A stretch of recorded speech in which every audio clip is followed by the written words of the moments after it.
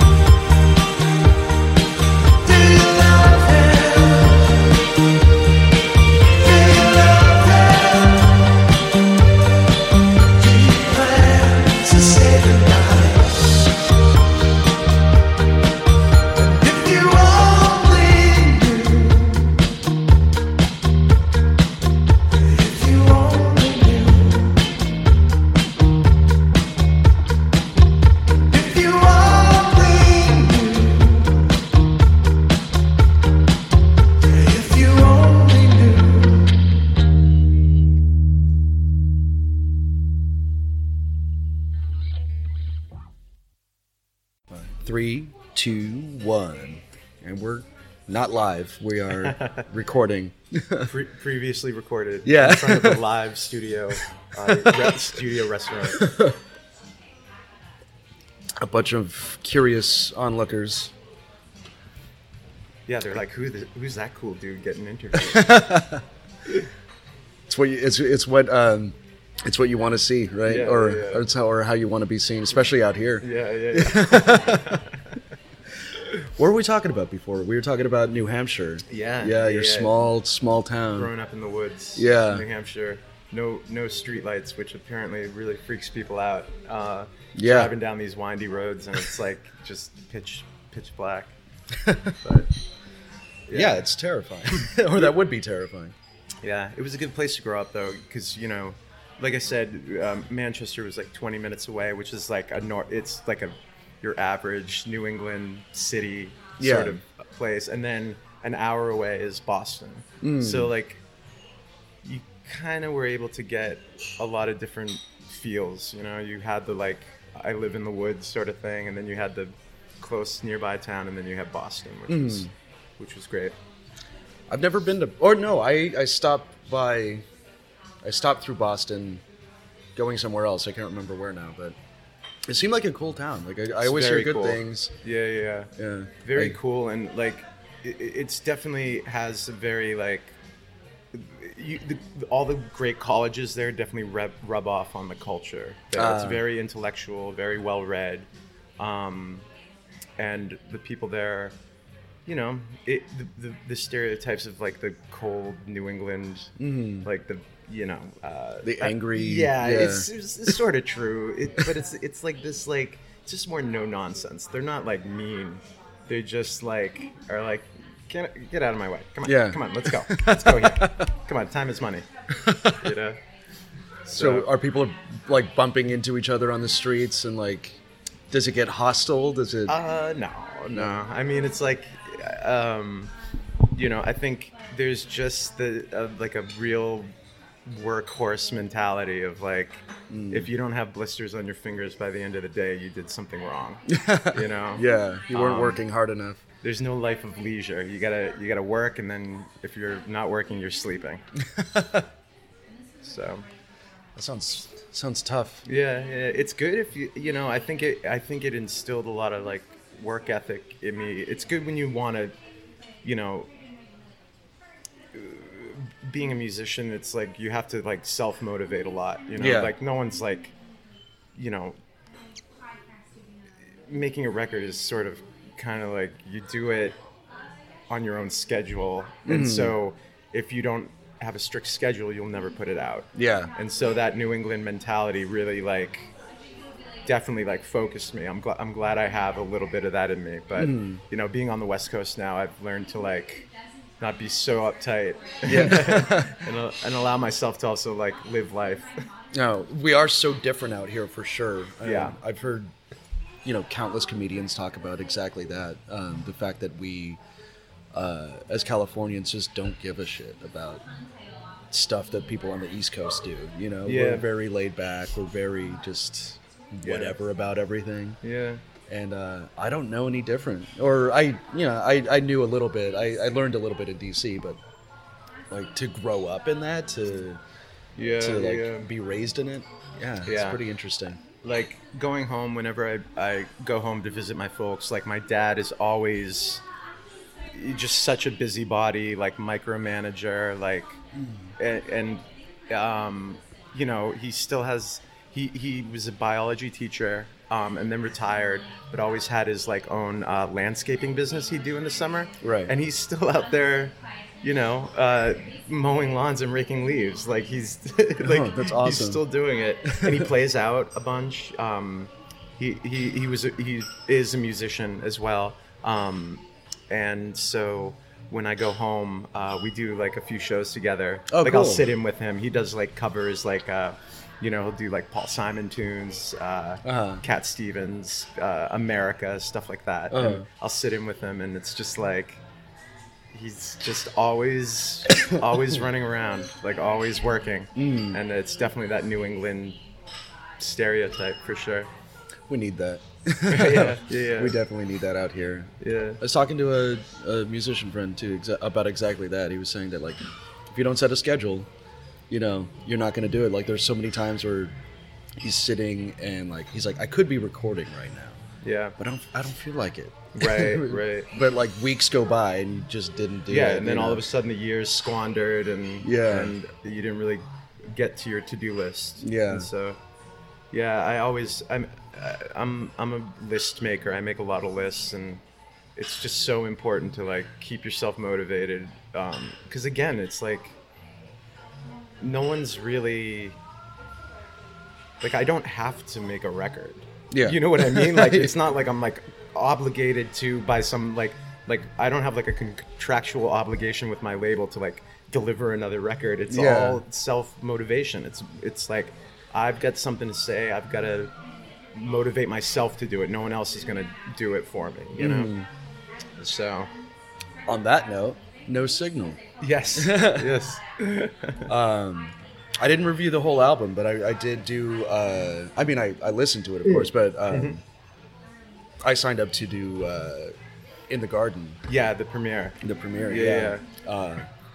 And it came at like such a right time too. Like I went on a couple of good dates and then like it didn't work out and I'm like, fuck. And then I was reviewing that song and I'm like, dude, yes. Yeah. It definitely struck a chord with people. That song in particular, I think, I felt like I was able to really capture this nostalgia is not quite the word I'm looking for, but just like this somber sadness, but it like when you're sad but you don't really know why you're sad, you know, like that weird melancholy of like, and people really connected with it, that I think the record in general was I'm proud of it. It was, I think it really I was able to capture what I wanted to, the feeling, the sounds, you know, because there's so much that goes into the record beyond just like making sure the parts are right or the or that you sing on key. All those like things are sort of like, you work hard to make sure it all does that, but to capture a feeling too in it, it is, I always find it's like really tricky because like you can make the music technically perfect, but that doesn't necessarily mean you recorded it the right way.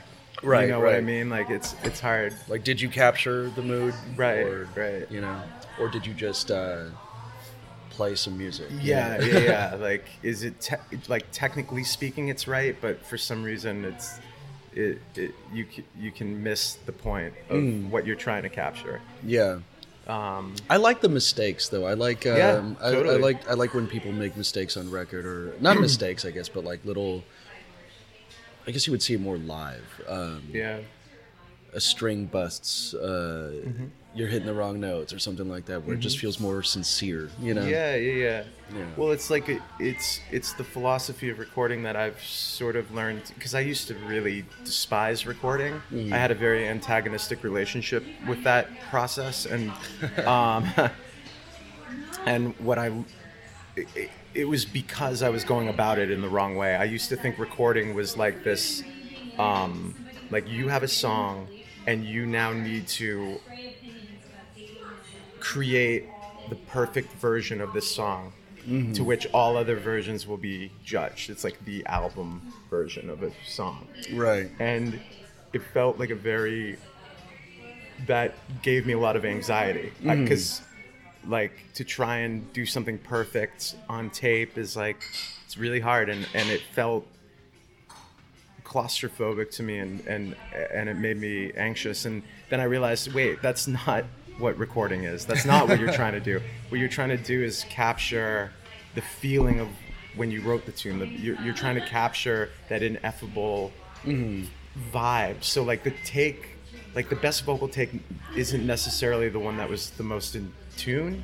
It's the one that has that ineffable like feeling to it, like either an emotion or, like you said, like a happy accident or something like that captures like this time and place. Yeah. And that's just such a cool, like when you go into a recording that way, it makes you more creative too, because you open yourself up to like not being worried about getting something perfect. You're more concerned with getting something real, and right. and you getting something that feels like it was a one in a million chance of happening, right? Sort right. of, you know. It's like it's almost like you couldn't replicate it if you tried, you know. And that stuff is cooler to me, and it's why like you always just keep the tape rolling, you know, so to speak. Yeah, because you never know what you're gonna catch. Right. There's gonna be Can you edit out that long pause, by the way? Speaking of recording perfection, let's trim that pause. I could trim it a little bit. Yeah. We'll get it in editing. I haven't been editing these too much, actually. Yeah. I've been. Well, get ready. Yeah. No, I'm just kidding. Get ready, because there's going to be more long pauses. Yeah. As this wine gets down lower and lower, I'll be swearing a lot more. No. You can if you want. It's not radio. Oh, that's right. That's right. Oh, yeah. Did you ever see A Headbanger's Journey? That documentary on just metal. No. It was so good. There was a scene where this guy's interviewing, his name is Gall, and he's a black metal musician in a band called Gorgoroth out of Norway. I think Norway. What are they called? Gorgoroth. That's a great name. Yeah. Wow. Oh yeah, that whole scene is pretty interesting. And they're sitting in this dude's wine cellar, just darkness, and he's got long hair, just looks like a Viking, and he's got his glass of wine. And they're like, so what does Gorgoroth? What are their influences? What are they trying to say? You know, what's the message here? And he takes the longest pause ever. It's like a solid 15 seconds, and all he says is Satan, and takes a sip of his wine, and the guy interviewing him is like, it's like, so what does Satan, like, he's trying to work with that, and he's like, freedom. Yeah. Just another long pause, and he's drinking his wine, and just didn't edit it out. In fact, like there was like a fan video where they extended this guy's pause by like 10 minutes. So on YouTube, it's just 10 minutes of this guy kind of swirling his wine and just staring ominously, you know. I gotta look that up. Yeah. That's funny. Who were you listening to when you recorded No Signal? Or do you lock yourself in a box?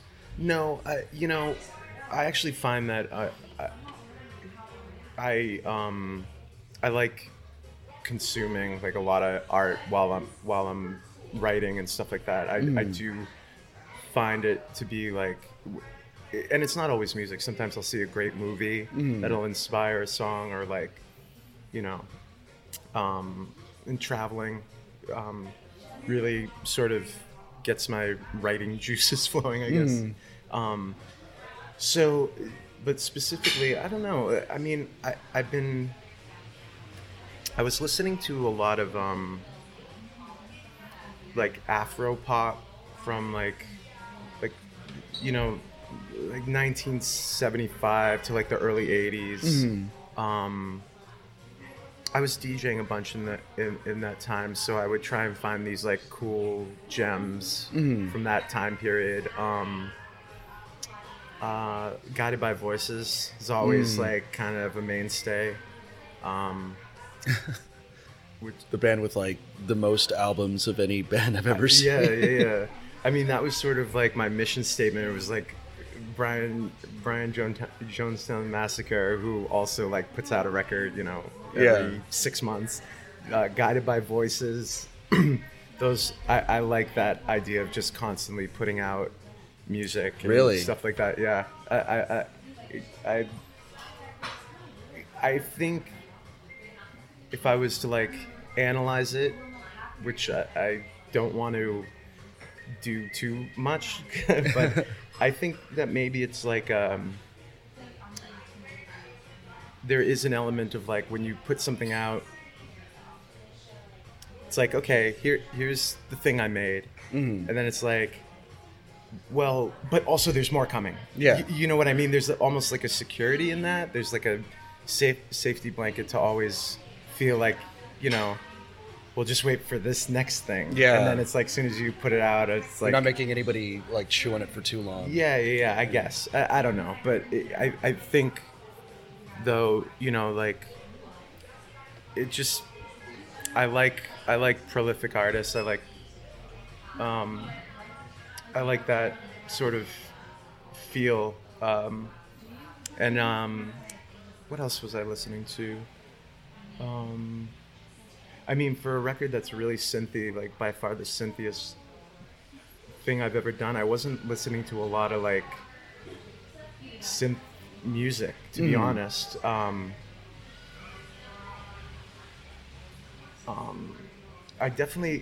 felt more inspired by like, when going into No Signal, I had a very clear idea what I wanted to say. I knew what I wanted to say. I knew it was going to be a political record. I knew what I wanted it to look like. I had gotten really into like that vaporwave aesthetic, and you know, just following all these things on Tumblr and stuff like that, of like those like deep purples and pinks and stuff like that. For some reason, I sort of became obsessed with, and so like when I think of No Signal, like I feel like almost like the thing that comes to mind more is the aesthetic around it than you know, it was just fun to do that because I hadn't really ever approached a record like that before, and it just felt really fun to kind of see the whole album in a very like 360 way, like the way the record looked, the way the record sounded, the way it was all like very cohesive. Whereas like Wacko Gumbo was like recorded over a long span of time, and it, you know, it's a double record, so like it's got a lot of different sounds on there. And then the album cover was very spur of the moment, which was sort of the point, but this No Signal felt more unified for sure. And it was definitely kind of the aesthetic in my mind was like very high up on the priority list or the inspiration list, you know? Yeah, the artwork was I love that duotone like look, and like you said, the vaporwave kind of feel. Yeah, especially in the video for In the Garden. Yeah. The way your sunglasses kind of reflected the light, it was really it had that like retro feel. Yeah. And your portrayal in the whole video, you're just very like melodic and but you seem silent. You know, you're not looking at the camera. You know. Right. Yeah. It was a really interesting take. Thanks, man. Yeah. Yeah. That I shot that video in my apartment, actually. Oh, really? Yeah. And then you know, for the video for Real World was that like animated like cyberpunk sort of thing, which also fit in with the aesthetic and stuff like that. So I mean, yeah, that was sort of the main inspiration behind No Signal, for sure. And you're working on this next one. Yep. I've got. It's interesting. I'm at a crossroads with it because there's a recurring. I mean, I guess I'll characterize it as a problem. It might not be a problem, but there's a recurring problem that I have, and it always happens about 3/4 of the way through a record that I'll be making, that I need to make a decision on like it almost has like a split personality. Like parts of it are very synthy, and like I was listening to a lot of like hip hop, so like there's like a lot of like hip hop beats in it and stuff like that, which was really fun to experiment with and add to this like garagey sound. I think it's really cool. And then there's some songs that are like more just straight ahead garage rock, and it always happens at this point where it's like it feels like maybe I'm making two different records, and I should like distill them into like two unified sounds. But then sometimes I think it's like, no, that's kind of cool that you get a lot of different styles on like one record. I don't know. I go back and forth. Or worst case scenario, even in that sense, not bad. Getting an EP, another EP out of it, you know, right? Out of the second half. You actually kind of called it. I think what I'm going to do is I'm going to split it into two EPs and release one early this year, or like in the summer, and then one in the fall. I think, nice. Yeah, that's again. I've reached the point where now I'm like, I always say this. I'm like, what should I do with these collections of songs that don't totally mesh together, but is that sort of what El Bell is? Yeah. You know, like maybe that's just my thing, that there's a lot of different looks on a record, you know? Yeah. It's not necessarily a bad thing. People like a lot of different kinds of music, you know? Yeah. It's like it's not bad at all. Yeah. It makes more sense, I guess, if you were to split them up. Yeah. Otherwise, you'd have to work on two records. Right. Like, yeah, that sounds great, but that sounds like a lot of headache, a lot of work, and yeah, you know, we'll see. Yeah, because there is. I've been kind of messing around with the track listing, and there's definitely like two distinct EPs there. I mean, sometimes I feel like in this day and age, it doesn't really even matter. Like people don't listen to a record straight through; they just pull the songs they like anyway. So it's like. Do you listen to? No, I don't even like, and I don't even mean that pejoratively. I don't think. I find that I'm never one to sort of spit against the wind, you know? Like, yeah. I don't want to be like that old grumpy dude that's like, kids don't listen to records anymore. It's like, come on, grandpa. Like, fucking, no one listens to radio. And it, like, you know, like Little Orphan Annie on the radio anymore. We have TVs, and now it's like all streaming. Like, it's like times change. It's like, and like, I think there's a lot of great music being made out there. So, regardless of the format it comes in, you know? Yeah. And people are still making records. I mean, I would say the last record that I listened to all the way through was Kendrick Lamar's Damn. And like, that is a record. Like, front to back, there's an arc. It builds its own like mythology as it's going. I mean, it's just phenomenal. Yeah. And that, to me, like, yeah, you can parse it out, and like, there's singles off of it that are like really cool. But like, it rewards you if you listen to it straight through. Yeah, it's cool, and some people will and some people won't, but I don't begrudge people who like just like pulling the singles. This day and age, if anybody's listening to music, I applaud them. Like, if anybody's listening to or reading a book or going to a museum, I don't care how you do it. I'm just thank you that you're still doing it. Are you improving your cultural diet? Yeah, you know? Exactly. It's like, we're really going to split hairs on like they're not listening track 1 to track 10 in order. It's like, geez, like I always do, because it's what I've always done. Yeah, and that's why I do this. And it's great because too. I just absorb it. You know, I it's like food. You know, but I'm with you. I get that people will just, you know, pull the singles and ignore the rest, or maybe even just listen to it once, hear the single a couple more times, and then move on. You know, some people do that too. I'm okay with that. I feel like it's a bad habit for people in my position, because I catch myself doing it all the time, where I don't want to listen to a full record. Like, I don't have time for this. Like, you know. And a lot of times that means that you're listening to a bigger, like a more artists, right? Like, instead of listening to one artist for 45 minutes, you're listening to 40 of them. Yeah. You know, like, Yeah. which is cool. Like, that's like pretty much, I like make playlists all the time now. And it's like, I think that's fine too, however you want to do it. And like, I definitely still make records. So in my mind, I'm still making like a track order, and I'm purposely, but I wouldn't say that people who don't listen to it the way I intended it are doing it wrong. You know Right. what I mean? It's Yeah. just like, I wouldn't begrudge anybody. Like I said, if you're listening to one of my songs, great. Awesome.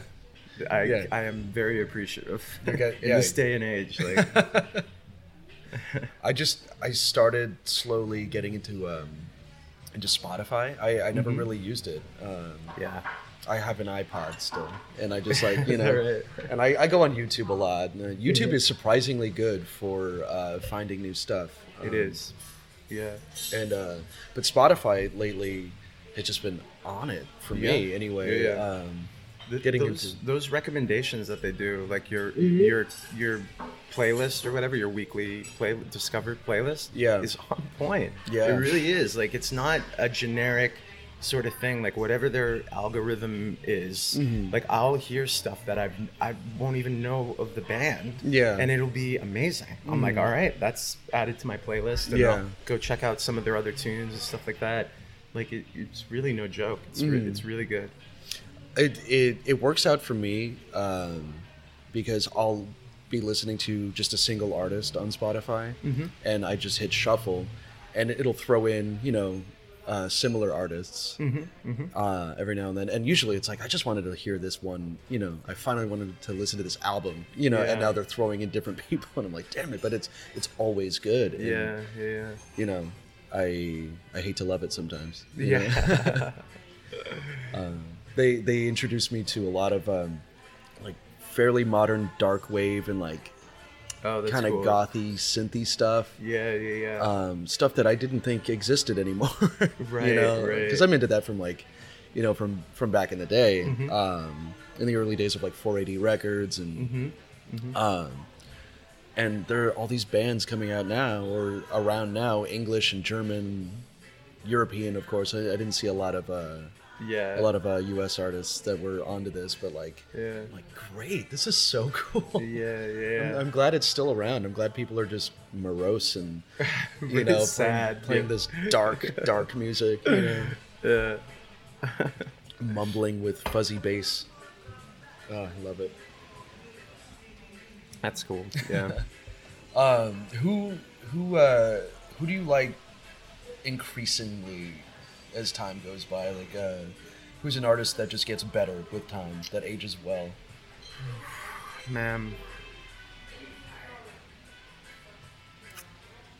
That's a great question. Satan. No, I'm just you know, I often find that there was a lot of artists that I missed. You know, like that, these, like, I mean, like, literally, like, you know, somebody like David Bowie, for example. Right. Like, I didn't get into Bowie until like maybe 3 years ago. Oh, wow. You know what I mean? Like, there Yeah. were like certain key artists that like I just did not catch on to for whatever reason. Like, especially like growing up, my dad was more into like folk music, so he didn't really get in on that like glam rock and roll stuff, you Yeah. know? So No Roxy music for you. then. exactly. Like, I missed all of that stuff. So, so a lot of it's like catching up on stuff that I feel like I missed out on, you know, and it's, you know, there's a reason why these artists stayed around, you know. Yeah. There's, I think, man, repeat listenings of like the first few Genesis records, like when they were like real proggy and with Peter Gabriel, like those just seem to get better and better with age. I like that. I never thought of that. I have a lot of friends, like prog musicians especially, who just love Genesis, drummers especially. Oh yeah. I'm like, Genesis? Yeah. I never got into them. Oh, you know, yeah. like I never connected with them. My And, friend Mike and I have two friends who are huge Genesis fans, and they definitely got me into them more recently. You know, like this is, you know, over the past 5 years or something like that. right. Yeah, those just keep getting better with repeated listenings. You said Guided by Voices too, right? Yeah, I mean that's always a mainstay for me. Like, yeah, like B1000. Just every time I listen to it, just more stuff jumps out at me. Daniel Johnston's another big one for me.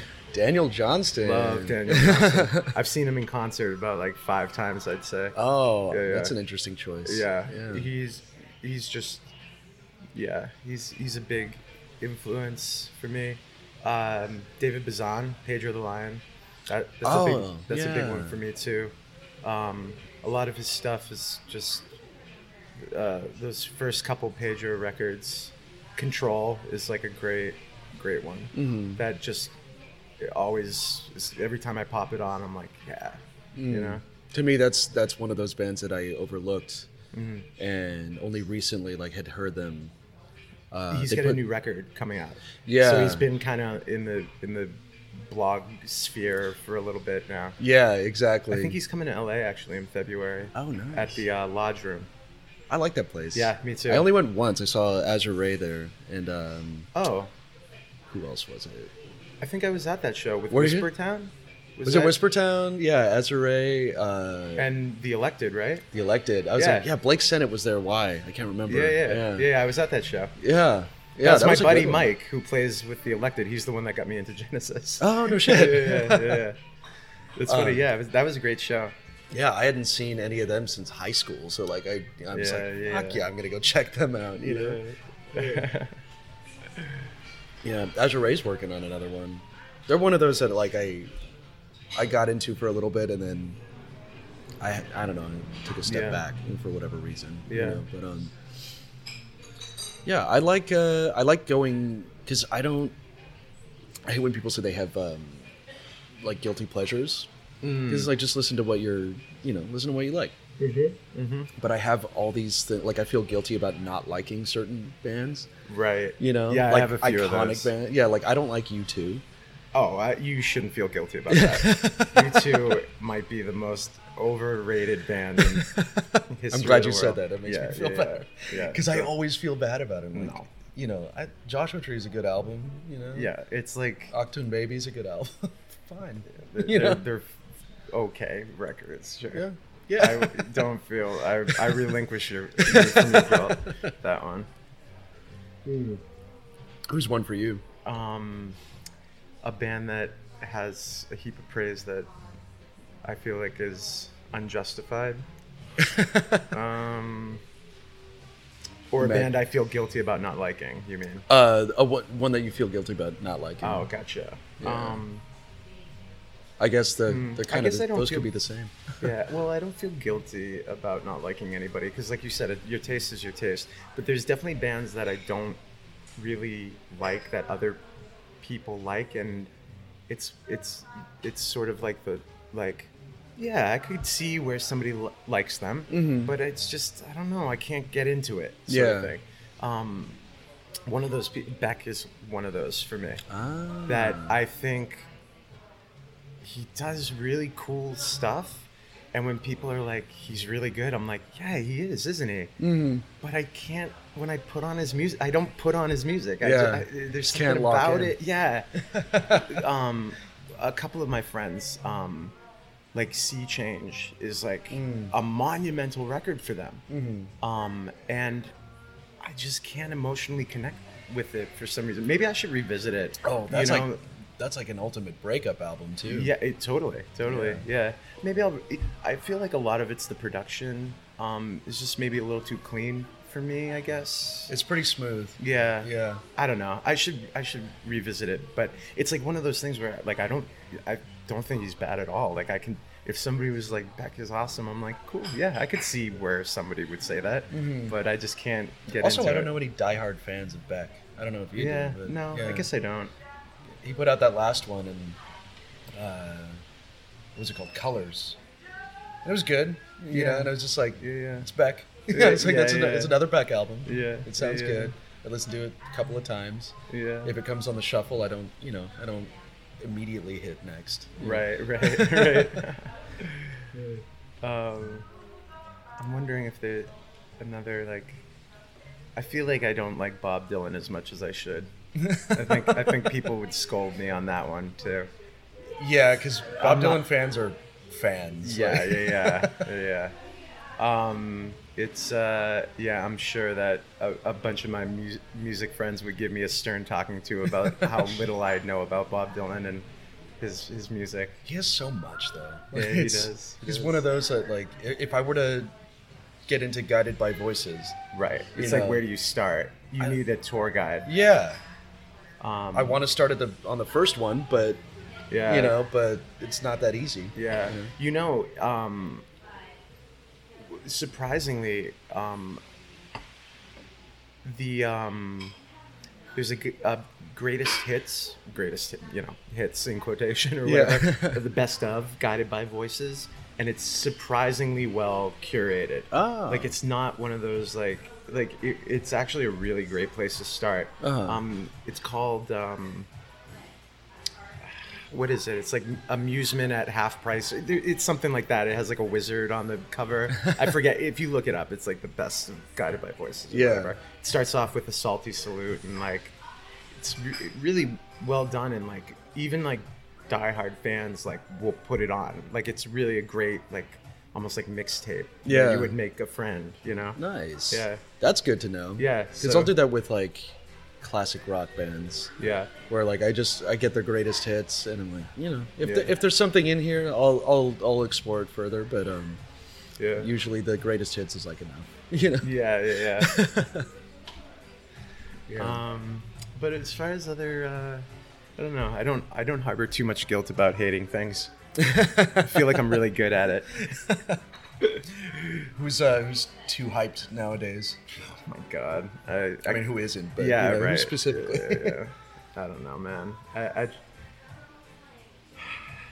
I don't really. I used to be all full of like piss and vinegar about mainstream music and like, the band sucks, and it's like it's just like, like I don't give a fuck what like Imagine Dragons does or whatever anymore. It's like It's funny. I was thinking about them right now. I mean, it's so obvious that they're like such corporate dumb rock. Like, it's almost like algorithmic music to like sell whatever bullshit. But it's like it just seems so boring to point that out. Right. It's like, oh, hot take coming in, like it's not even in my life. Yeah. I couldn't even hum you an Imagine Dragons song. I couldn't either. I have no like I they don't stick. They don't stick. Like, I know I've heard them because I mean I kind of know what they sound like. I can picture them. I know that the guy flies around banging a drum like Peter Pan or some shit, It's just like, but it's just so, I mean, I'd rather just talk about myself, to be honest. And how much I hate myself. Like, that's the real story here. Let's not bury the lead. I hate myself as much as them. You think a healthy level of self-deprecation is... oh, yeah. Or there is a healthy level of self-deprecation? Oh, for sure. Yeah. For sure. Yeah, I mean... It keeps you honest, I think. Yeah, you gotta be at least skeptical of what you're doing. Yeah. And what you're saying, and like... Sometimes I feel like I can go a little too far, and it kind of... I feel like sometimes, even with like interviews like this sometimes, like, as I'm talking, I'll be like, you are so full of shit. Like, what are you even saying right now? And it'll cause me to like hold back, or like, and then I come off really like boring. You know what I mean? I'll come off very vanilla. Like, I won't really... 'Cause you catch are you censoring yourself? Yeah. I'll be like, no one wants to hear your take on this dumb thing, you know, like, and I'll like be like, but they do. And I'll give like a very canned, like, yeah, the album process was really satisfying. Yeah. It's like, okay, dude, real cool interview you gave, you know? It's like, so sometimes too much self-deprecation can like, you can kind of get in your own way, you know? Yeah. And I've definitely like, especially writing music, that's a battle I've had to like fight a few times of like not critiquing yourself to death, using critique as an honest way to like make yourself better is one thing. Using critique to and paralyzing yourself with it is not good, you know. And I definitely could fall into that latter category. Well, it sharpens your everything. Yeah. Right. Yeah. It definitely does. Yeah. It keeps you on your toes. Yeah, and it just makes you, I think, even outside of like the creative realm, I don't think people are so afraid to not know something. You know, like it's like with social media, it's like open mic night at Camp Dum Dum. You know, it's like everybody feels like they have to have an opinion on everything. Like everybody's like their own talk show host. Yeah. And like there's like this weird element of like, so what do you think about the interest rates going up because of and you can go, I don't know. Yeah. I don't know. I'm not an economist. I don't know enough about this to have an informed opinion. And that's okay. Yeah. But no one says that. No one. I think people feel guilty for, like, we're in the age of information, right? Like, so everybody needs to know everything. Yeah. So if you don't know something, it's like you weren't paying attention. Why weren't you paying attention? Right. But also, like you said, you don't have to. Yeah. You're not obligated to know anything. And that, I think that is a more insidious element in our society because it permeates everything. Like I think you like this stupid anti-vax movement. The anti-vaxxers are all these like moms sitting home on Facebook doing 10 minutes of research and not trusting the mountains, the decades scientists have put into actually knowing about something. And they're like, I know as much as them. Because I did 10 minutes of research. It's like not understanding like they put mercury in the shots. What? That sounds evil. It's just like you're not an expert on it. You're not an expert on somebody who's spent their entire lives dedicated to a science and dedicating their lives to like doing something, and then you look on Facebook for 10 minutes and then make up your mind that you know better. Like the arrogance of shit, that. You have kids too. Yeah. Ugh, I know, right? Not for long, they don't.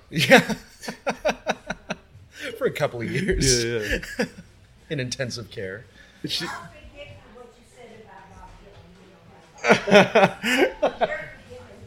All right, she forgives me. You liked that joke, didn't you? I saw you laugh. I'm gonna go listen to Blood on the Tracks as soon as I get home. I promise. He does have his albums. He does have his albums.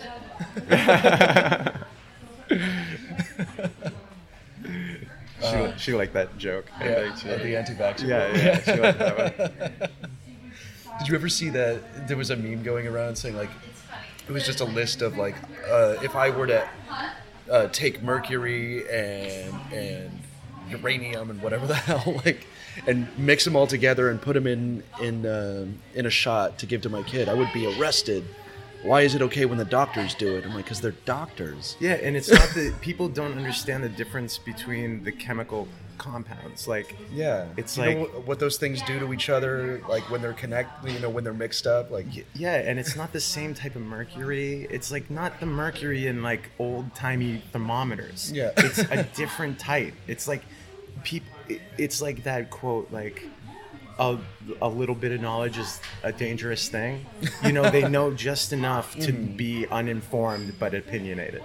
And it's such a dangerous degree of knowledge. Right. You know? Because it's not enough. It's nothing. It's not enough. And we don't trust experts anymore. And it's like, That terrifies me because I'm like, who's gonna build this? Who's gonna rebuild this if it all hits the fan? Yeah. And the experts are dead. Yeah. Like nobody knows how to do this stuff. I think the kids are all right though. I mean, I've personally given up on the human race, but I feel like we've had a good run. We've had a good go at it. Yeah. But I'm still hopeful. I do find moments of hope. Yeah. So Every now and then. every now and again, something nice will happen. I'll be like, oh, all right, maybe we will make it. Yeah. I started following on Facebook. Excuse me, could I have another glass of wine? Great.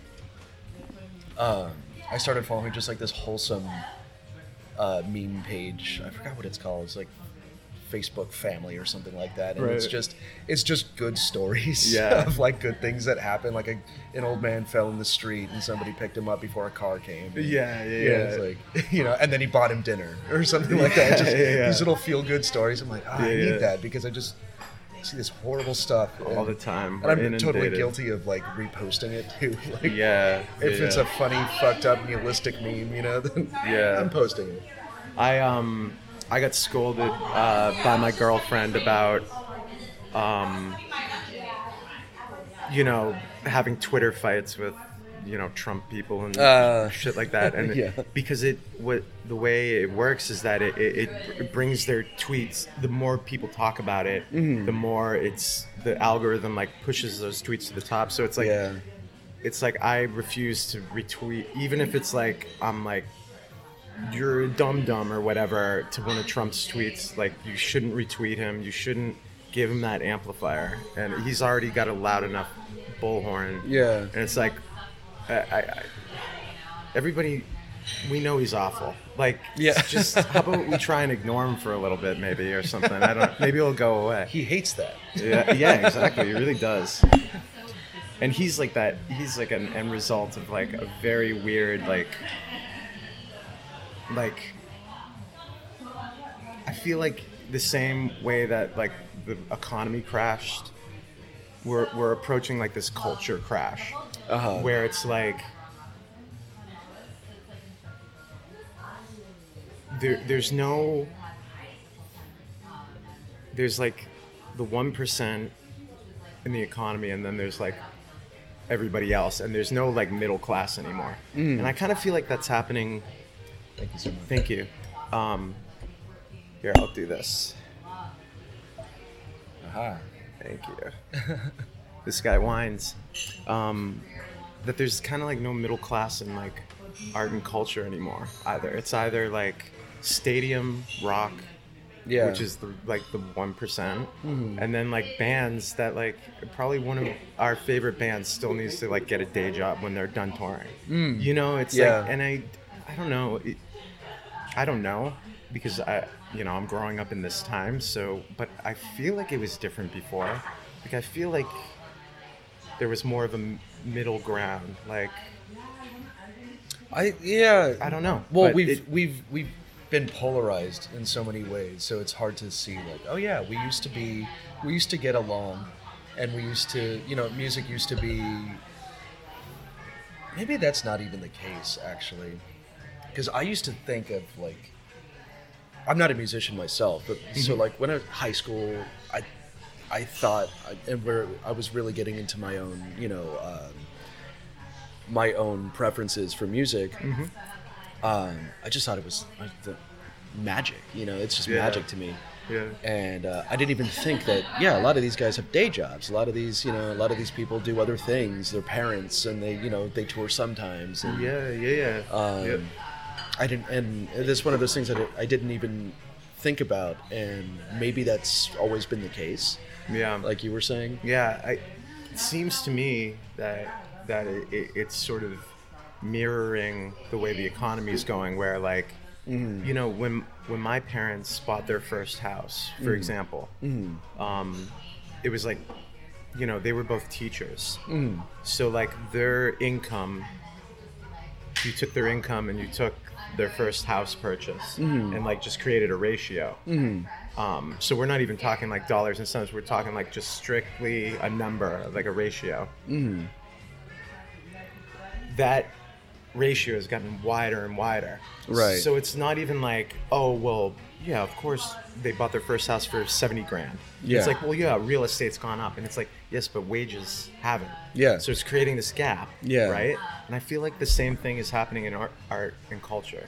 Like there's this gap where like the things that are getting funded, it's harder to make stuff, and it's harder to make things that are sustainable. Yeah. It seems like in order to have any sort, like the only money I've ever really made in music is when it's on like a TV commercial. So it's like advertising. Yeah. Is that? But people like it, and then they buy your album, right? Yeah, but records, that's the goal anyway. Yeah, but with all these free streaming services, people aren't really. That's not happening anymore. Maybe like vinyl. There's obviously a small market for that, which is great or whatever. But it just seems like there is this sort of parallel to what's happening with the economy, as like these rich get richer and the poor aren't able to change their lot in life. You know, it's sort of, and I feel like that's going to crash. Like, we're eventually going to run out of comic book movies and reboots. And then when that happens, what movies are there going to be? It's going to crash. There's going to be some sort of like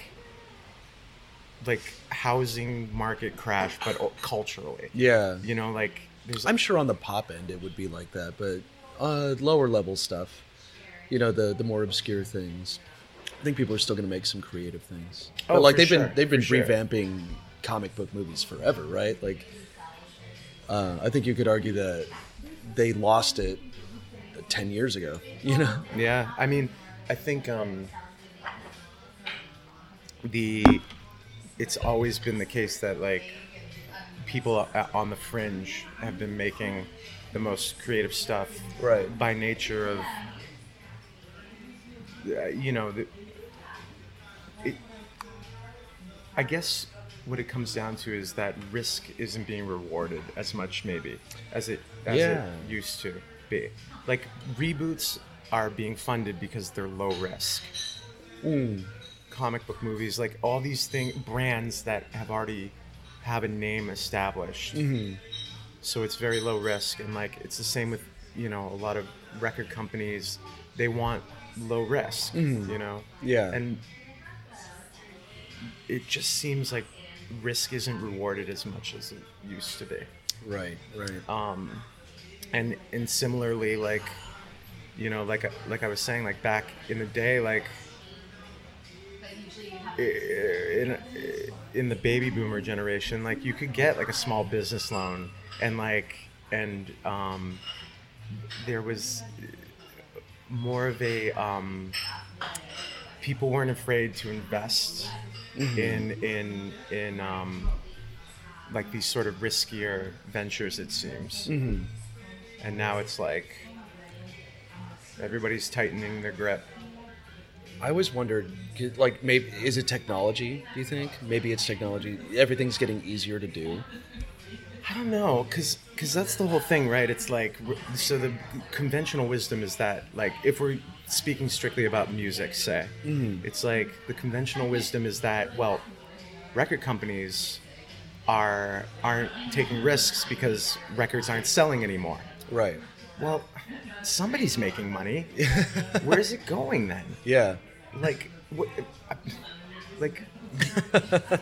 you know, like Atlantic Records or what, like Warner Brothers isn't going out of business. Yeah. They Why must not? be making what are they doing? money somewhere. Do they own venues? Do any labels own venues? I don't know. I'm sure that there's some sort of Clear Channel, you know, and it's consolidation. There was an act in the early 90s. There was a I forget the name of the bill, but a bill passed basically allowing Clear Channel to buy up radio stations across the country and consolidate, basically.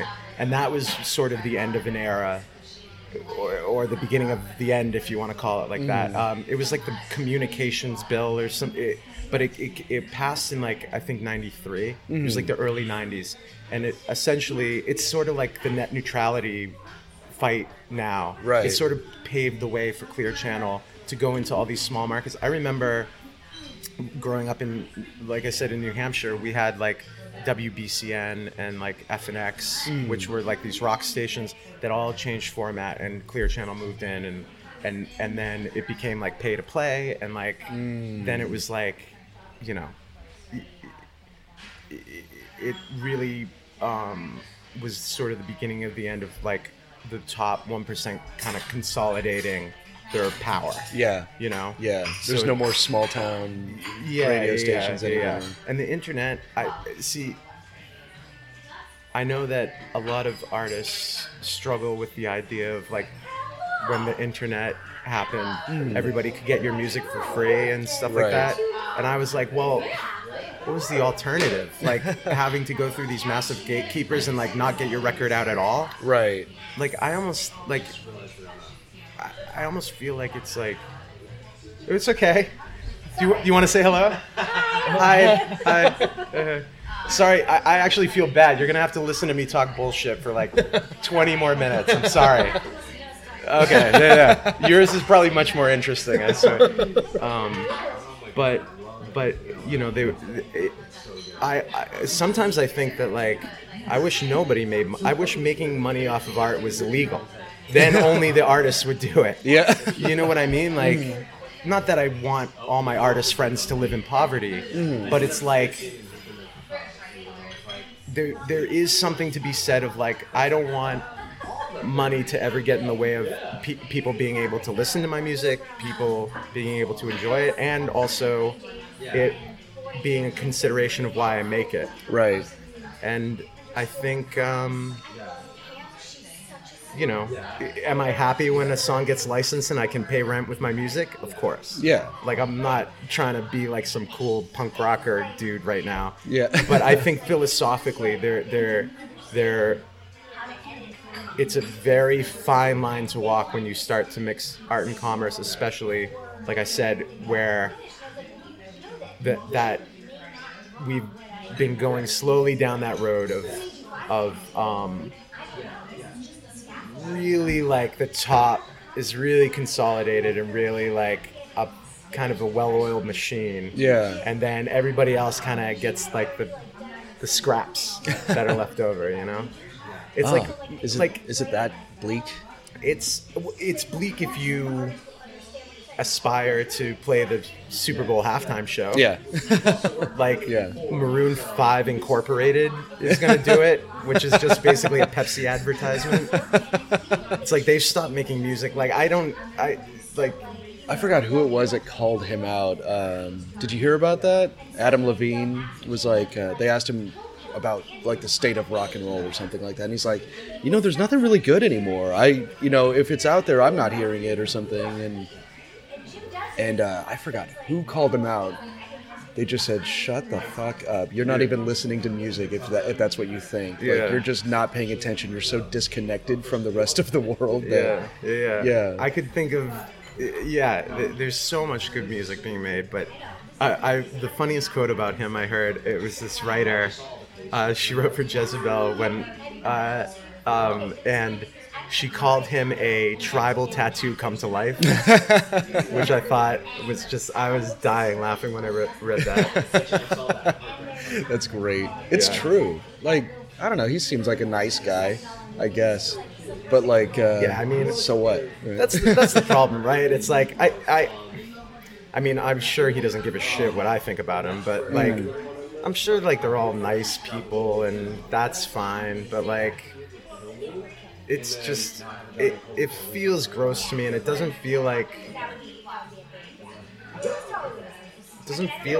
art, you know? Yeah. Like, it feels like it's just a product. Yeah. Like anything else. Yeah, exactly. Yeah, exactly. Yeah.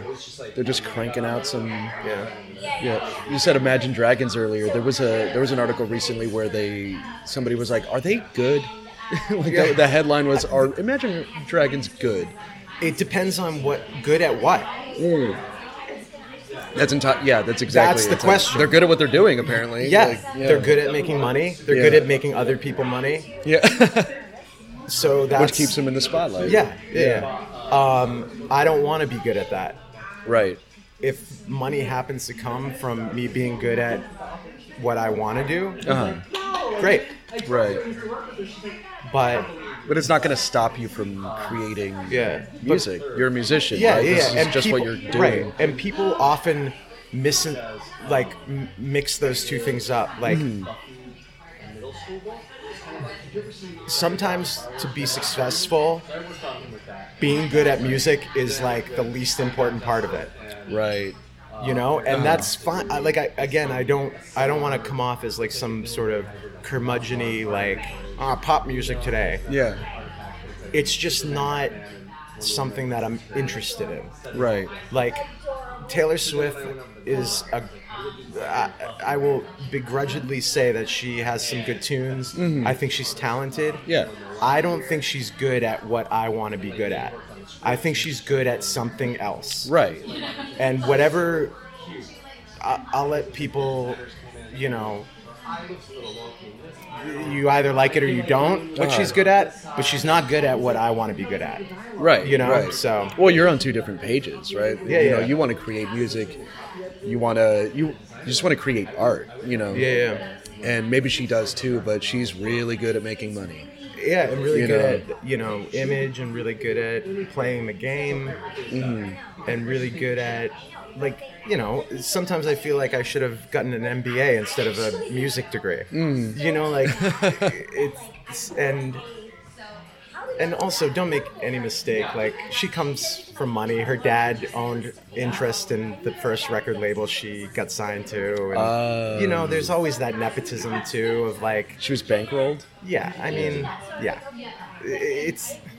There's always, like, everybody wants that Cinderella story, but it's like, come on, it's the same, it's a tale as old as time. You look at any sort of, you know... dude that's like, oh, how I made my first million. Oh, your parents gave you it. That's how you made your first million. You didn't make anything, yeah. You may have made $1 million after that, but the seed money was your parents did it. So, and it's the same in, you know, I find it the same in music too. Oh, yeah. I mean, like anything else. I heard this quote that, I don't know, it seemed to be resonating in other ways. This guy was talking about money. He was saying, when you have no money, it's really hard to make some. But when you have some money, it's easy to make more. You know? Yep. And I think that, you know, that applies in certain places. If you have $1 million, you can make another $1 million. Yes. Because you have $1 million for a reason. Like somebody who gave it to you, smarter than you at the moment, knows how to make $1 million, so they teach you how to make $1 million. Right. And here's $1 million to start. Yeah, and imagine like growing up in that culture of like my parents are, like I said, they were both teachers. My mom was an art teacher, my dad was a biology teacher, and like we lived a humble little life. I mean, we were fine. Like we were like middle class when middle class was a thing. Yeah. Still, like we have a nice house. Like we weren't like in a trailer or anything like that. But like, I can't imagine growing up in a family that like knew how to make money. Right. Like I'm talking real money. Yeah. Like millionaire, blah blah blah. So it's like not only do you get the money, but you get the lifetime experience of growing up in that culture where you see business happening and like and it's like it's just like I couldn't business steal my way out of a paper bag because like my dad's not good at it, my mom's like not even close to being good at it. She's just like this sweet woman that's like, okay, well, as long as everyone's trying their best, you know. It's like you know, it's also not only just like literally getting what an inheritance helps you, but the experience of growing up in that culture prepares you for, it's like, you know, it's like anything else. It's like sports players, like a lot of their family was you know, they were all athletes. Yeah. Like I don't know if you follow football, but like one of the best quarterbacks in the league right now is Patrick Mahomes for the Chiefs, and his dad was a professional baseball pitcher. Oh, okay. You know, and again, I'm not like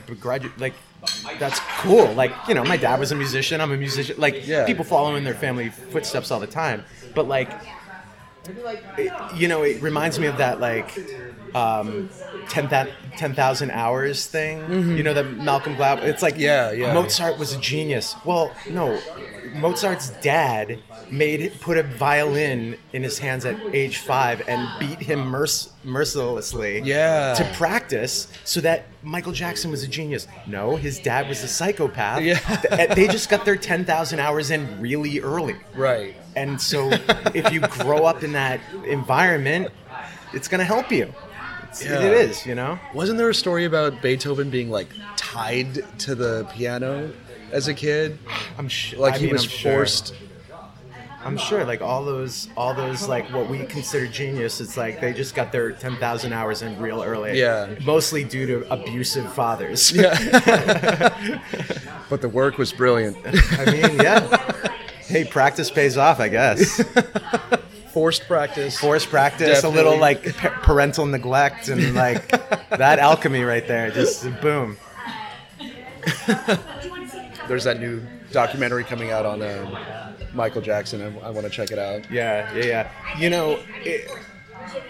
The more I've been reading, I actually think that it seems the allegations seem fishier as they go on. Oh, do they? Yeah. I think that's what the doc's going to be about. I think it's going to be like he didn't molest kids.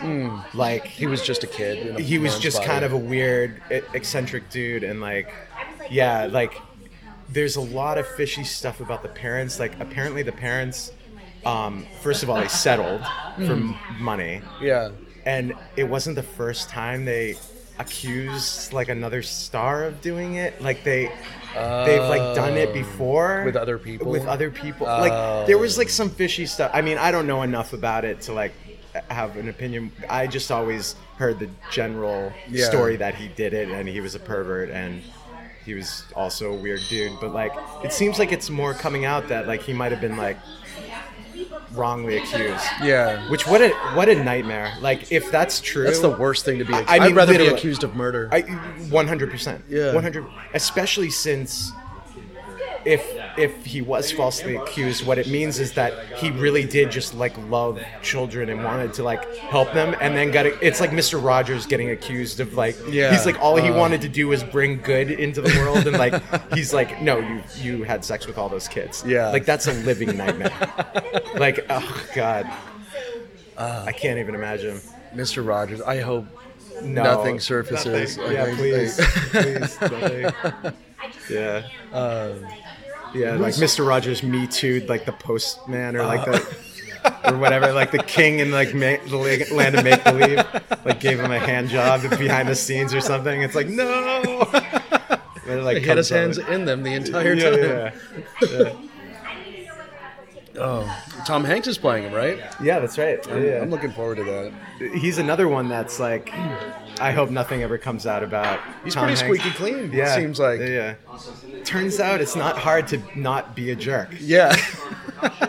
like, hey, just don't be a piece of shit. Yeah. Man, just don't be a piece of shit. Yeah, it's not hard. I think people know how. That's why there are the thoughts that like, people have these like difficult childhoods or different childhoods, and they they're raised certain ways and they become these monsters. Like they become rapists or harassers. It's like now, you're an adult now. Yeah, you know that that's bad. You're hiding it. You know that it's illegal. Yeah. It's like, just don't do it. It's this idea. It's like that. It's power, like. Yeah. What I think, I don't know. It's kind of like a chicken or the egg thing. It's like, do people, like, if I had the power that, say, Harvey Weinstein had, right? If I woke up tomorrow and I had his money, his power, I feel that I fundamentally would not do that to another human being. Mm-hmm. So, but maybe that's why I'm not powerful like him. Yeah. Maybe the people who are good at clawing their way up to the king of the mountain means that they're really good at pushing somebody else down. Yeah, in any kind of way. Is that innate to the process of getting to where he is? I mean, are they all like that? I feel like it's more the exception that they're not. Yeah. It seems that way. Yeah. You know, like we're talking about... Because like, it's Hollywood. They're creeps, right? They're notoriously creepy people. I wonder, like, sometimes I feel like there's no honest way to be rich and powerful. Like, you have to screw somebody somewhere. Right. And the amount of philanthropy you do is just a measure of how guilty you feel about how you got there. Yeah. You know, like Bill Gates, like, screwed somebody, but he's curing malaria. You know, like, so he's like trying to balance it out. Yeah. You know, that's like, pretty good. Yeah. So it's like you're trying to balance it out. You know, if like, that's your apology, we'll take it. yeah, you know? yeah. Like, all right, you maybe like ripped off a patent somewhere, or like a he fucked copyright. over, what's his name? Steve Jobs, right? I think Isn't that the story? No, Steve Jobs and him fucked over Xerox. Oh. That's what it was. I thought Bill Gates also ripped... Maybe. Yeah, maybe. Yeah, like they pushed Xerox out, right? Yeah. Because Xerox was the first, like, that their coding, I guess, it was like the groundbreaking stuff, and they kind of just lifted from them and admitted it, like, openly later, like, we are who we are because we stole from Xerox, basically. Wow. It's too late now. Yeah. Got $80 billion, so yeah. But yeah, it's like there's no honest way to like be in that position. Yeah. And the amount of philanthropy they do is just a measure of how guilty they feel about it. You know? I mean, I hope that's not true. Because like I hope so too. It goes in the reverse. Like I think the Vanderbilt family, like whatever his name was, like the guy Vanderbilt, the first one, and correct me if I'm wrong, he gave really nothing to charity and philanthropy. And yeah. There's no way that guy was innocent. Yeah. Of anything. He was just probably a psycho that, you know. Yeah. I think this world is run by sociopaths. Yeah, you have to do it. Like there's this guy who does a podcast. His name is Dan Carlin, and he does history podcasts where he just talks endlessly about whatever subject. He'll talk about the Mongols. He'll talk about the Celts and their history, you know, in early Europe and things like that. And he talked about American history, our greatest presidents, like our favorite presidents, Lincoln, Obama, Carter, you know, anybody. And he's like, so think of the greatest people, you know, and imagine them killing somebody. It's like they all, to become great presidents, they had to do some bad things. Yeah. You know? Yeah. He's like, if you're not willing to kill somebody, if you're not willing to, you know, accidentally bomb a school, you are disqualified from becoming a president, because these are things you just have to do. Right. You know, they say, you know. Yeah. I mean, I wonder how much we accept as rule that is really just us not knowing any better, you know? Yeah, or us just not trying hard enough. Yeah, yes, exactly. That's well said. That it's like, it just seems, sometimes it feels lazy, you know? Yeah. But, do you mind if we pause? Oh, yeah, of Run course. to the bathroom real quick? By the way, did you see Bird Box? I didn't. Oh. Is it good? I just watched it. I was waiting for everybody to stop talking about it before I would watch it again. Yeah. Or watch it. And Yeah. it was good. Was it good? It was really good, Yeah. actually. Yeah, I was really impressed. I'm really stoked to see Border. It's this. I think it's the person who wrote Let the Right One In. It's like Scandinavian. It looks so awesome. I'm a huge. That one isn't a horror movie. It looks more like thriller, sort of. But I'm a huge like horror movie fan. Me and my girlfriend, like, we love nothing more than to like. I'm fascinated. I think it's very telling what a society is afraid of. You know, like I think it's a very interesting thing, and it's very interesting as the culture progresses, like what sort of horror movies get popular. Yeah. There's like this theory I was reading one time where you can predict what's going to be popular, either vampires or zombies, based on who's president.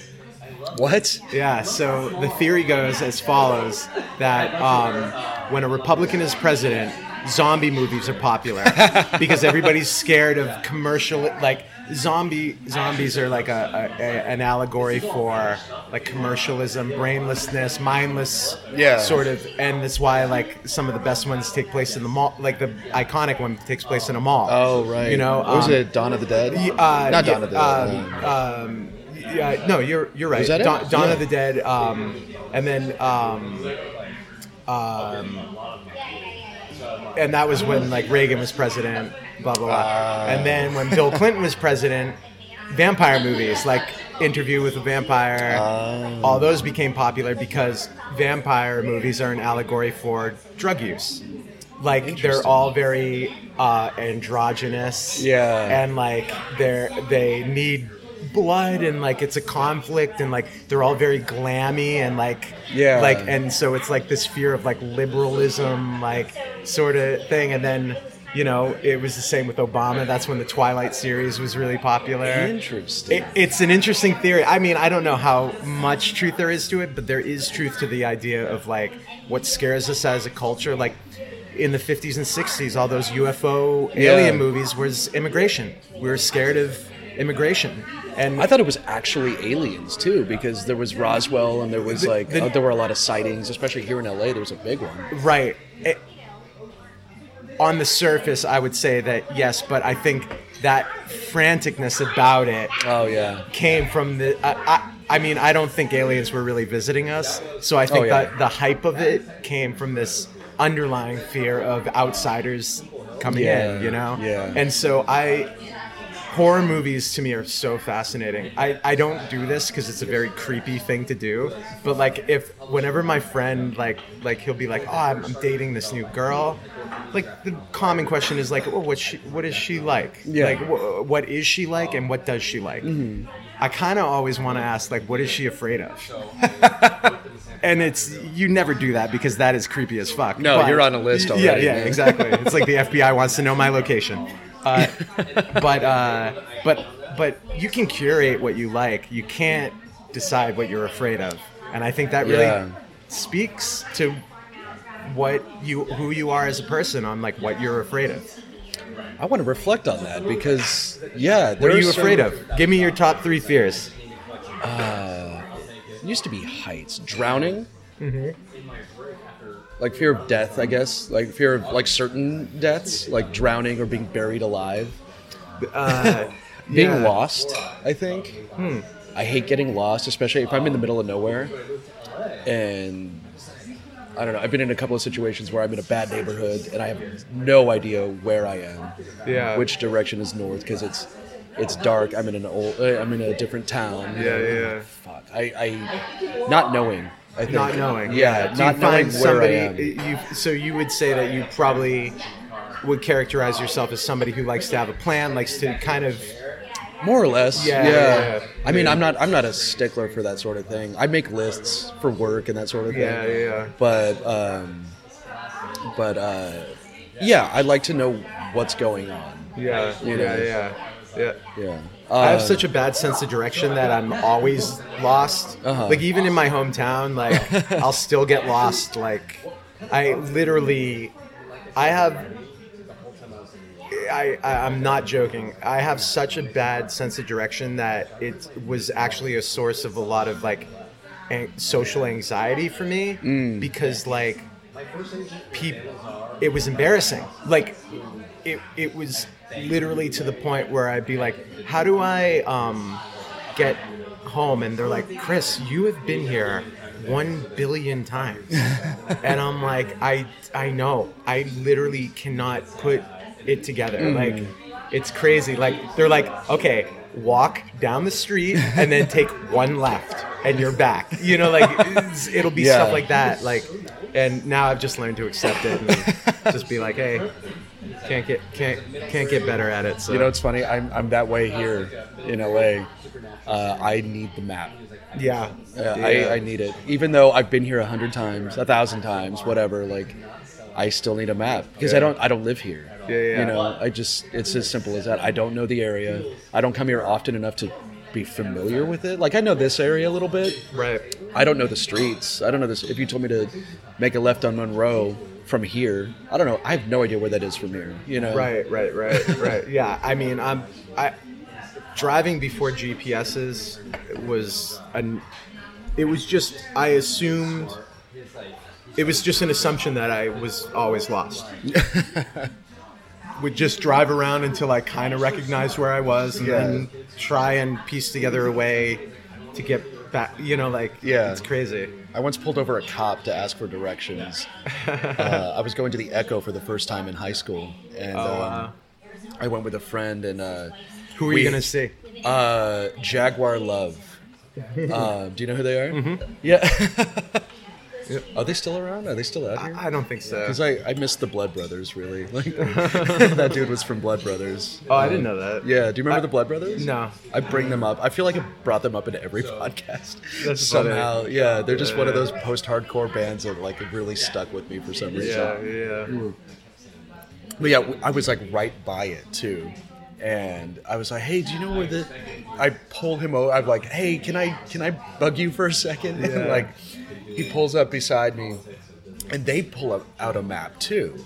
And I'm like, hey, do you know where this is? Like, and just for our listeners at home, you did the motion of literally like a book map. Oh yeah, pulling out a map. Like you opened a map right there. That was the motion that you made. Yeah.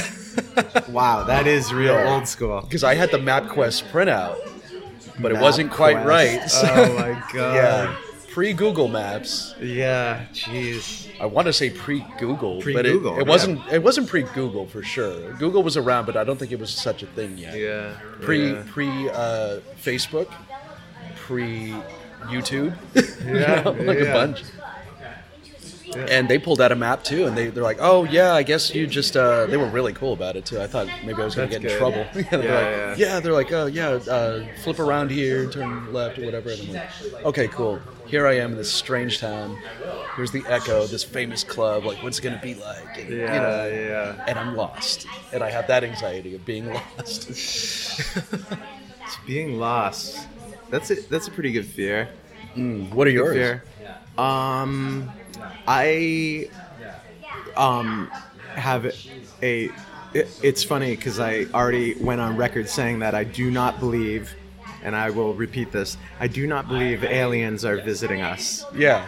But I have an irrational fear of them. Oh, I'm terrified. Like, I don't believe I don't believe they're visiting us either, but it is literally like just an irrational fear. Did you see Signs? Yeah. It was terrifying. It scared the shit out of me. Yeah, it's terrifying.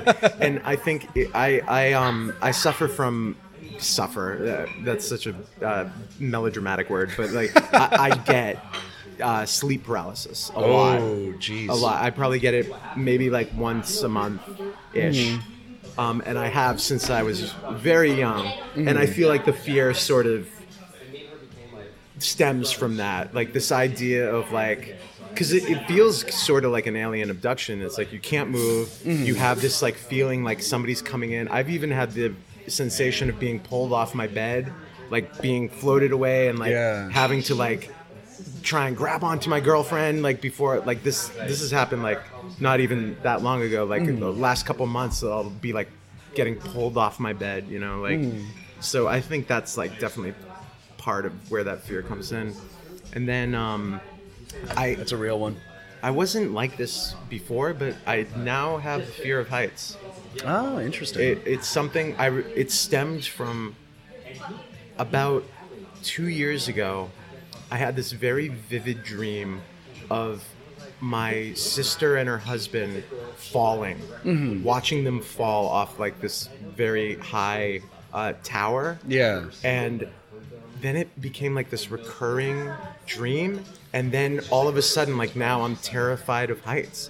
It's a very I feel like weird. I've heard a story like that before. Yeah, it's very strange because I was never like that before. Like So now, like, when I go up to, like, Idlewild and stuff like that, like, I'm, like, white-knuckled on the steering wheel driving up those big cliffs. And I was never like that before. I would be like, whatever. Mm-hmm. And it's like, now I'm like, it's like a very paralyzing fear. Like, there's some hikes that I wouldn't go on. Like, I went with a group of friends up to Yosemite, and we were doing this hike, and halfway through, I noped out of it. I was like, nope, I'm gone. I can't, I gotta go back. Meet you on your way back down? Yeah, exactly, yeah. Tell me how it was. Yeah. Tell me how that beautiful vista that I'm missing out on was, because I cannot take the fact that, like, there's weird strangers around me, and, like, one bump, and I'm, like, sliding off this rock to my death. Like, no.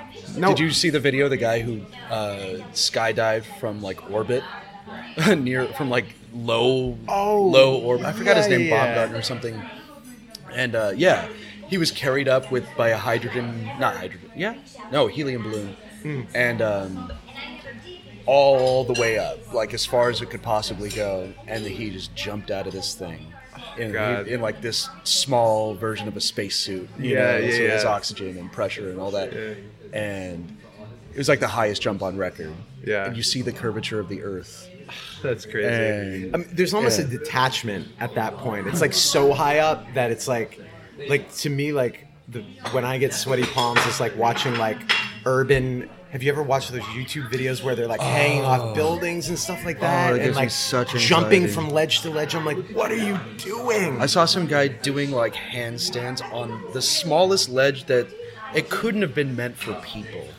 You know, for sure, but it was there, like along the side of the building. Crazy, yeah. And he was doing handstands on this thing, kind of a cartwheel where he's like moving around, and like I'm like, and like I'm not afraid of heights now, but like when I see those videos, I just get so like I can't. I'm like put on edge just thinking about it. You know? Like it's like, So what's coming up for you next? Are you playing any shows? Yeah, I was gonna say February 22nd. I'm at the Hi-Hat. Oh, that's part of the that blog Badass Bands. Do you know them? Joe, maybe. Yeah, really great blog and really great girl that runs it. Big fan of Elle Bell, so therefore I'm a fan of her. No, I'm just, no, she's super nice and very supportive, and so I'm gonna do like I'm gonna try a little different of a set, because this last tour was I created. Did you come to the release show at the Hi-Hat? No, I couldn't make it. I was so bummed. It's okay. So that tour that I did was just me solo, and I did projection video, and literally just like sang to tracks and played like a little guitar. Oh, nice! Like I wanted it to kind of, again, like I was listening to a lot of Kendrick. Like I wanted it to look like a hip hop show or something. Yeah. You know, like nothing on stage, just me, a mic. Yeah. Like an amp and a guitar, and then like I made all these videos to the songs and stuff like that. And now with this new year and the way the record is coming out, I want to go back to like Elle Bell, where it's like kind of just like 4 dudes rocking on stage sort of thing. So I'm going to try out that sort of vibe. It's going to be like a power rock and roll set. So, it's bound to happen. So that's on the 22nd. And then, I'm about 3/4 of the way through. I mean, I'm pretty much done recording the record. It's just putting on those final like mixing nuances and figuring out how I'm going to do it. I think I'm going to split it into 2 EPs, and that'll be released. And then I have this other band called the Everyday Visuals that I front, which is more like Elle Bell's like a solo thing, but the visuals are more like a band. Yeah. And we're finally putting out a record that we had been working on for a while. Damn, you are busy. I'm busy, man. It's that New England fucking. It's inspirational, man. Yeah, like that's great. Get her done, man. Yeah. Get her done. It's get her done. It's get her. I hate that guy because I think he's funny. All those redneck comedians, like, I don't know, for some reason. Because my dad's kind of like my dad was born and raised in Whittier, And is that like a rednecky? No, not at all. It's East LA. Like, oh, okay. Like, yeah, and it's like his brothers were kind of tough guys, and like he's got this cowboy feel. He lives in Texas now. Like, he listened to country music when I was growing up. He still listens to it. Whoa. He's just like a good old boy, but he's Mexican. You know, like you wouldn't know it. You know. Yeah. And I'm like, Dad, you're from Whittier. Yeah. Why are you listening to Garth Brooks so much? You know? That's funny. Then moving to San Antonio, Texas. Oh man. But yeah, you got the show, you got the records. A bunch of records coming out, and then maybe we could do this again with the full band. I would love to. When the record is closer to coming out, that'll probably what's going to end up happening. Like, I really want to put precedent on the Visuals record, the Everyday Visuals record, because it's been so long and we've been working on it for a while, and we all got busy doing other things, myself included. I'm as guilty as they are. Yeah. But now with the 2019 resolution was like, all right, we're going to put it out. So what I want to do is like figure out when we're going to release that, and then release the L Bell stuff around that. Okay. You know, and kind of like make sure that I can do it all, you know. Awesome. So, yeah. How do we find you? lbellmusic.com, theeverydayvisuals.com. I hate Facebook, so don't look me up on there. I never post, but I like Instagram, which I guess is owned by Facebook now. But it's okay. They're not. I don't feel like they're involved. Yeah. I like looking at pictures. I feel like people are the least obnoxious on Instagram. Oh, that's not true at all. Do you think people are obnoxious on Instagram? Yeah. Oh, not people I follow anyway. I can't help but see those people too. Like, it's worse on Facebook. I'll give you that for sure. But like, Instagram is the selfie network, you know? Yeah, I guess. Yeah, you're right. Everybody's like posing and do it. I don't know. And 1,000, like when people post 1,000 stories in a night. I don't really watch the stories. I'll watch like 2. Yeah. If you have 100, if you have 10, I'm like, all right, no, I'm not doing this. Yeah, I don't have time. I do have the time sometimes, but like, I don't want to do it. You know. I don't have the time for this specific thing. Yeah, like I'd rather just create my own, or maybe work. I do have to edit, you know. I have to edit some photos today. I need to get the hell off of Instagram. Yeah. You know. And Twitter, I am on Twitter, but I only follow 2 people, and it's the actors from Perfect Strangers, Balky and Larry. Really? Yeah, it's Mark Lynn Baker and Bronchen Pinshaw. Those are the only 2 people I follow. Are they pretty regular on Twitter? No, they never tweet. It's great. Oh. Yeah. I just get to shout into the void and like not really have to listen to anybody else. It's perfect. Oh no, they're gonna dig it up later. Yeah. Like, remember when L Bell's talking about this and that? Yeah. Yeah, Imagine Dragons is going to tweet at me. Heard you on the podcast bad-mouthing us, man. What do you want, bitch? Yeah. Oh, could you imagine getting into a brawl with some... Could you imagine Dragons? Oh, God. I totally walked into that one. Yeah, you did. Well, thanks for doing this, man. Thank you, man, for having me. It was fun. Awesome. You know what?